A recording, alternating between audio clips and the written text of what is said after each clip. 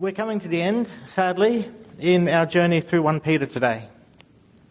Peter was writing to a people who were dispersed among the nations. They were living away in exile from their homeland.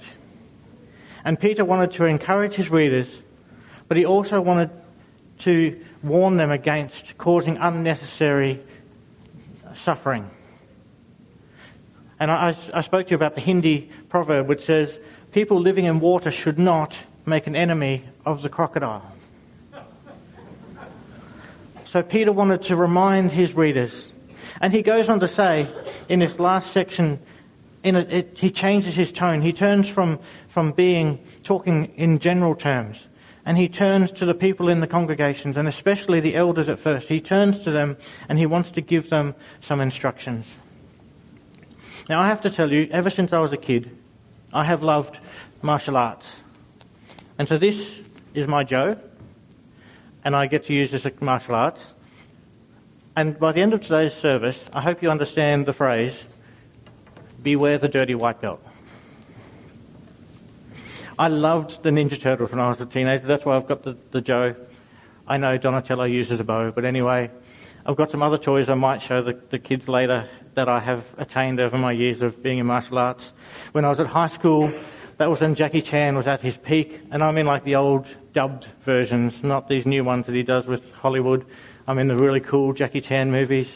He came to Australia and he filmed in the old museum building near the Echo Grounds there. It was so exciting for me.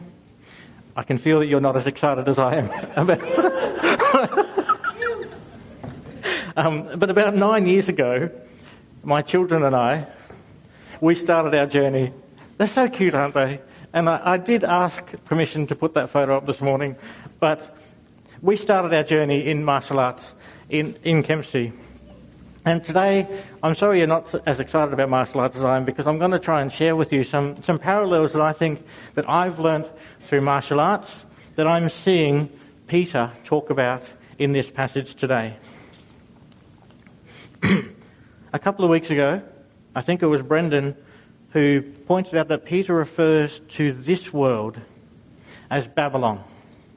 So he wrote the letter from Babylon even though he was living in Rome. And Babylon became shorthand for the way of this world.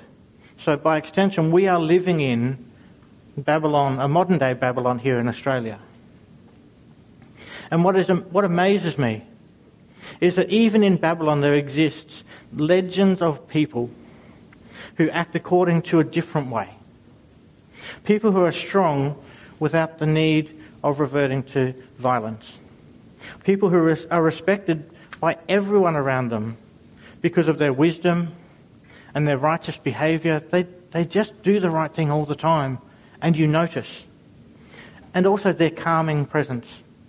You know the people that can walk into a tense situation and they bring down the temperature rather than raise it. And one such legend that I want to talk about is Master Ip. And the movies about Master Ip are full of, they're probably exaggerated stories, I get it, because it's a legend. But they still illustrate the longing that we have that such people exist. And most of you won't know who Master Ip is. Does anybody know who Master Ip is? One person. Oh, there's two people. Awesome. You will know Master Ip's most famous student. Do you want to say who's his most famous student? Bruce Lee. So you know Bruce Lee. Bruce Lee was trained by Master Ip. And you can see that some of Bruce Lee's characteristics come from his master. Because Master Ip doesn't enter every single fight, something that Bruce Lee had to learn early in his career. He didn't have to prove himself by fighting. Actually, if the movies are somewhat in the true realm, he actively avoids fighting at all costs and only enters a fight at the very last if it can't be avoided. Master Ip is noble. He is wise. He knows his weaknesses. It's not that he doesn't have weaknesses, and he knows his weaknesses, but he doesn't let them define him, and he's merciful to his enemies. He respects his wife in such a way that people around him notice the difference in the way he treats his wife. Above all, he is a man of honour. Even when his life is at risk, he acts rightly instead of taking the easy road. He doesn't take anything that doesn't belong to him. He doesn't take bribes or anything that could be interpreted as special treatment. He gives without expectation of receiving back. This kind of person is legend in our Babylon. Someone who is not bound by the powers of Babylon but acts from a different standard, a higher standard. A standard of seeking the best in others and treating people as you would have them treat you. Does any of this stuff sound familiar? What kind of people are we called to be as followers of the way? It's as if there's some kind of longing deep within humanity, maybe put there by its creator, for this kind of person. C.S. Lewis writes, and I've summarised it up there, the Christian says creatures are not born with desires unless satisfaction for those desires exists. A baby feels hunger. Well, there's such a thing as food. A duckling wants to swim. Well, there's such a thing as water. If I find within myself a desire which no experience in this world can satisfy, the most probable explanation is that I was made for another world. If none of my earthly pleasures satisfy it, that does not prove that the universe is a fraud. It probably proves that earthly pleasures were never meant to satisfy it, but only to arouse it, to suggest the real thing. I must keep alive in myself the desire for my true country, which I shall not find until after death. I must never let it be snowed under or turned aside. I must make it the main object of life to press on to that country and to help others to do the same. The way is to become this kind of person, to desire my true country, or as Larry Norman said, this world is not my home, and live by my true country's laws wherever I am as an exile. But the way is a journey. Much like martial arts is a journey, no one starts as a master. And Peter is directly addressing those who have been walking the way. He starts out addressing the people who have been walking the way for some time, the elders, or the black belts. He says, I urge the elders among you, shepherd your flock of God among you, exercising oversight, not under compulsion, but voluntarily, according to the will of God, and not with greed, but with eagerness, nor yet as domineering over those assigned to your care, but by proving to be an example to the flock. Those inside martial arts circles know that you don't get a black belt. You become a black belt. Being a black belt is more than your physical ability to perform techniques. Becoming a black belt requires looking after the other students, teaching them, and being an example, demonstrating self-control. A black belt does not act out of selfish ambition, and a black belt demonstrates strength of character, not merely physical strength. What Peter describes here in being an elder is some serious black belt stuff. One does not just get the title of elder in a church. One becomes an elder. An elder shepherds those in their care. And I love this analogy of shepherding, because shepherding involves feeding the flock, leading the flock, protecting, rescuing, healing, and comforting the flock. All of these things are what an elder does. We often use the word pastor and shepherd interchangeably these days in churches. But the shepherd used to carry two tools, and this tool reminds me of one of the tools a little bit. But it'll work for the illustration. The shepherd had a staff, and it often had a crook at the top. And he had another little version of this, a little stick. It often had a little ball on the end. You know these tools. What does Psalm 23 say? Your rod and your staff, they comfort me. Now, when you know these two tools, you can see how they do comfort. I don't know if you've heard this illustration before, but bear with me today if you have. I'm going to tell you again. The shepherd used to walk in front of his sheep. That's interesting, isn't it? He used to walk in front of the sheep to lead the sheep. And the shepherd would walk and they would tap. So the sheep would know where the shepherd was.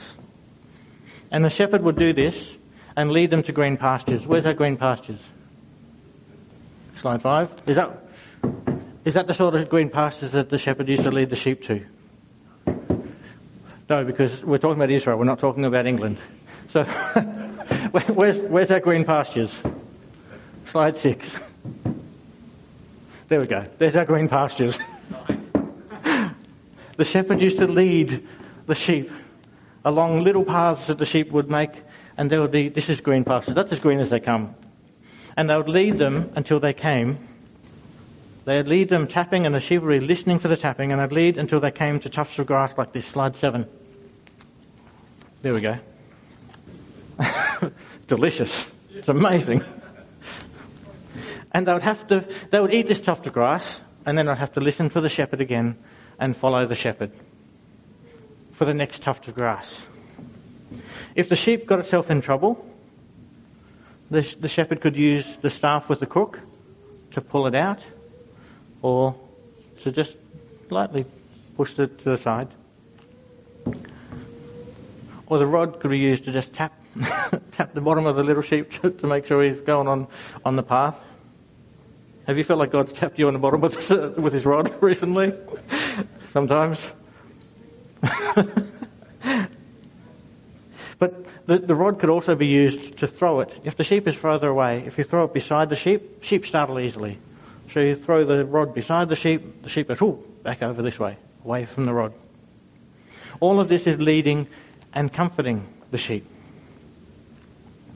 The shepherd is always watching the sheep. It sounds too basic to say. Just as the elder is always to be watching those in their care. To be able to watch the shepherd needed to be present. Again, it sounds too basic to say, but one cannot shepherd from a distance. The shepherd is with the sheep. Likewise, one cannot be an elder from the safety of a boardroom, dishing out directives from afar without getting your hands dirty. What is true for the shepherd is true for the elder. They feed the church. They lead the church. They comfort the church. And this is done not out of obligation, not with motives of gaining something from doing it, not with a desire from having a title of elder. An elder is an elder out of a heart posture of service. And an elder does not insist on the obedience to commands that they might give. They don't use domineering tactics, or they don't lord it over those entrusted to them, as Peter writes. But an elder is an example, living the way, so that those younger Christians can see how life works. How does this way work? And they look to the elders and they see how it works. There is no room for do what I say, not what I do attitude for an elder. It doesn't work that way. But an elder also protects. The rod, while it is used to guide the sheep, can also be used as a weapon against predators. This gets really interesting for elders because a few weeks ago Brendan pointed out the well-known verse, always be prepared to give an answer to anyone who asks you to give the reason for the hope that you have, but do so with gentleness and respect. Brendan pointed out that this direction is given to how to respond to people who are threatening or attacking. John Dixon argues that we all know how to respond to everybody. We may not know what to say, but we know how to respond with gentleness and respect. Our rod is not made of hard wood like a shepherd's rod. Our rod is made of gentleness and respect. I find that whole image in my head it's playing with me at the moment, so I'm still got that one in my head, trying to work out how do I protect a flock of people and do so out of a heart posture of gentleness and respect. Because being an elder, a shepherd, a pastor, one day maybe black belt, requires self-control. And a control that boggles the mind. This is some serious black belt level stuff of self-control. But that is the way. An elder is present. They lead by example. They are patient, they comfort, and they respond even to those who attack with gentleness and respect. The fact that people like this are legend even in Babylon, Master Ip is just like this, is amazing. But there are no shortcuts when walking the way. There is a huge danger when we talk about this idea of eldership. It attracts the wrong kind of people. It attracts the kind of people who like to be up front, who like to be noticed, who can do the stuff that looks hard, but it's actually some of the basic stuff. In other words, they want to take a shortcut. They want the recognition of being an elder without doing the walking, without walking the way. Now, many of you know that a couple of weeks ago I had the opportunity to grade for my first brown belt. It's the baby brown belt, but it's a brown belt. I'm not showing you this to show off. I'm showing you this for another reason. But this is what I had to do at the end of the day. So that is me. The blocks are real. They weren't pre-cut. And it does look pretty impressive. But out of everything I did that day, I'm going to be honest with you, that was the most impressive thing to look at, and yet one of the easiest things to do. Sure, not everyone can do that. I have seen people not get through all of the bricks. I've seen people get through 9 or 10 bricks. But the things that look less impressive can be far more important. So I've also done this. In a previous grading, I did this. Slide 11. Impressive. Look at the impressiveness of that. Just astounding. Does it look like I'm doing anything at all? No. To be honest, that's one of the hardest things I've ever done in my life. So what's happening there is I am moving very slowly, keeping every muscle in my body tense. Do you know how I was tested to see if every muscle in my body was tense? That man in the black, my instructor, would punch or kick or hit me on different muscles to check. And he would know straight away if every muscle in my body was tense. And I can tell you most of the time it wasn't. So where are we? Slide 11. Okay, so slide 12. That's not impressive, but it's very hard work. Part of my grading is always to do this. A couple of weeks ago I had to stand like this for 30 minutes. And towards the end, in Kempsey they used to put a small child on your shoulders. That child weighed a lot more than she looks like she weighs. Does this look impressive? Not really. But it's hard work. I couldn't walk until Thursday after the Saturday grading. Sparring's pretty cool. It sounds cool. You get to fight people, right? Sounds really cool. I watched too many rounds of sparring in my lifetime. It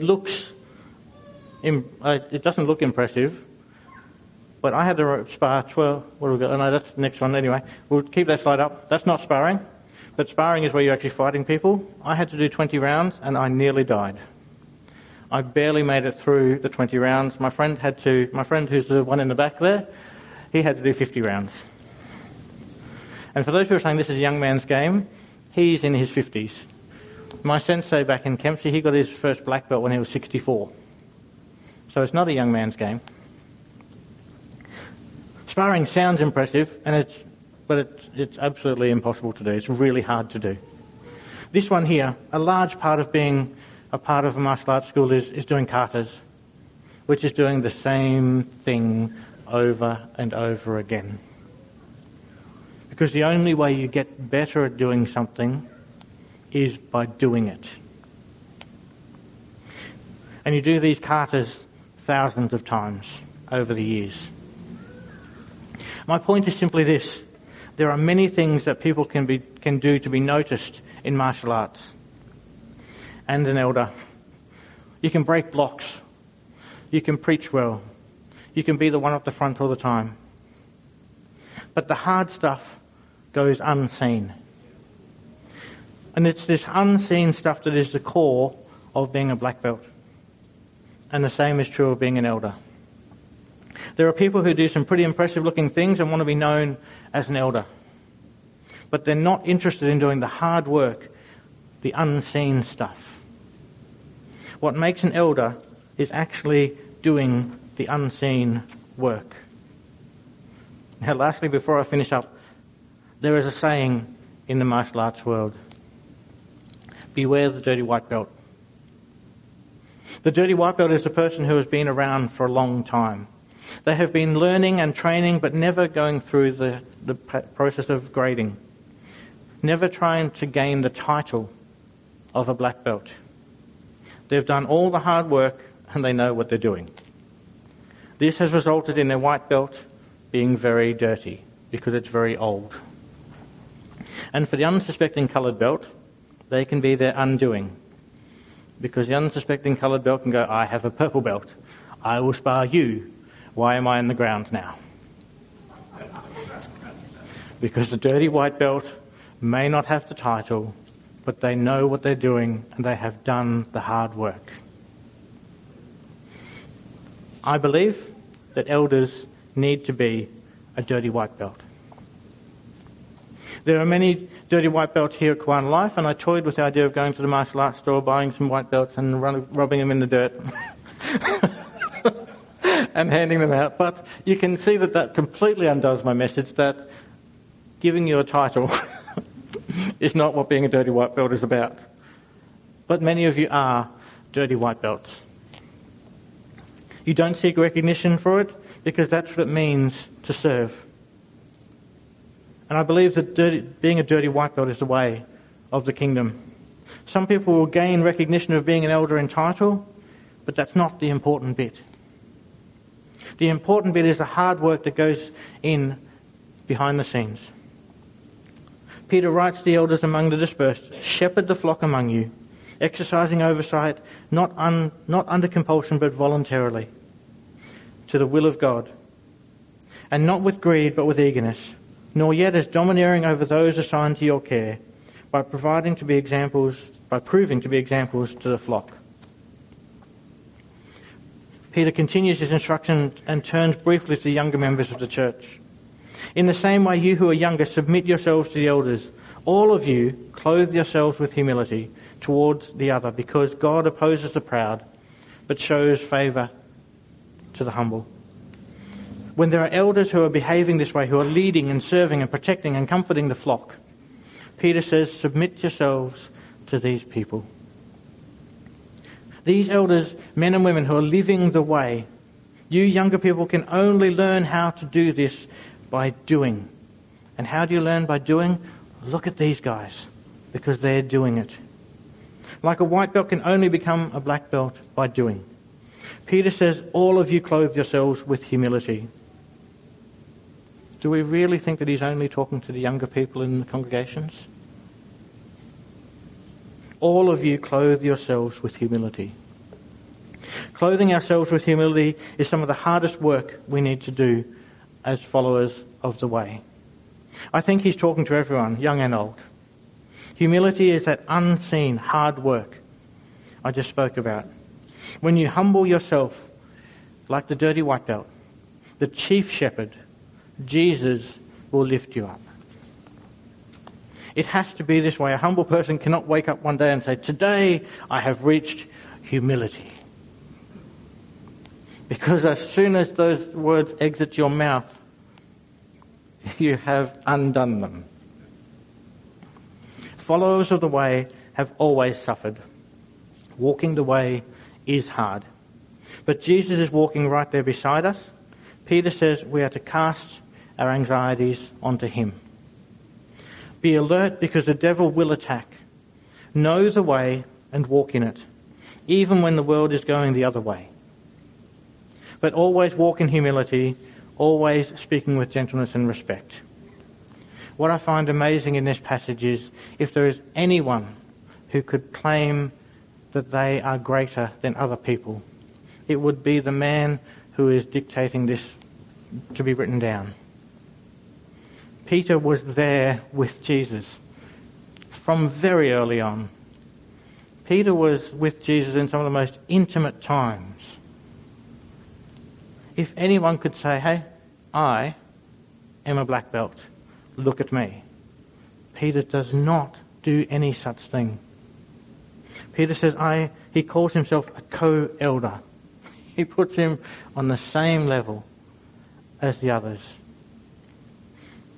John Calvin notes, if he had a right to primacy, he would have claimed it. And this would have been most suitable on the present occasion. But although he was an apostle, he knew that the authority over his colleagues was by no means delegated to him, but that on the contrary, he was joined with the others in the sharing of the role of leadership. Martin Luther too says, and here St. Peter humbles himself. He does not say that he is an overlord, although he could have done so. Since he was an apostle of Christ, he calls himself not only a fellow elder, but also one of the Christians who must suffer. Peter calls the church leaders, the elders of the church, not to make claims of special authority or titles or fame, but to do the way of shepherding. A way that reflects the kind of leadership or servantship that we see in our chief shepherd, Jesus. The elder among us is a dirty white belt.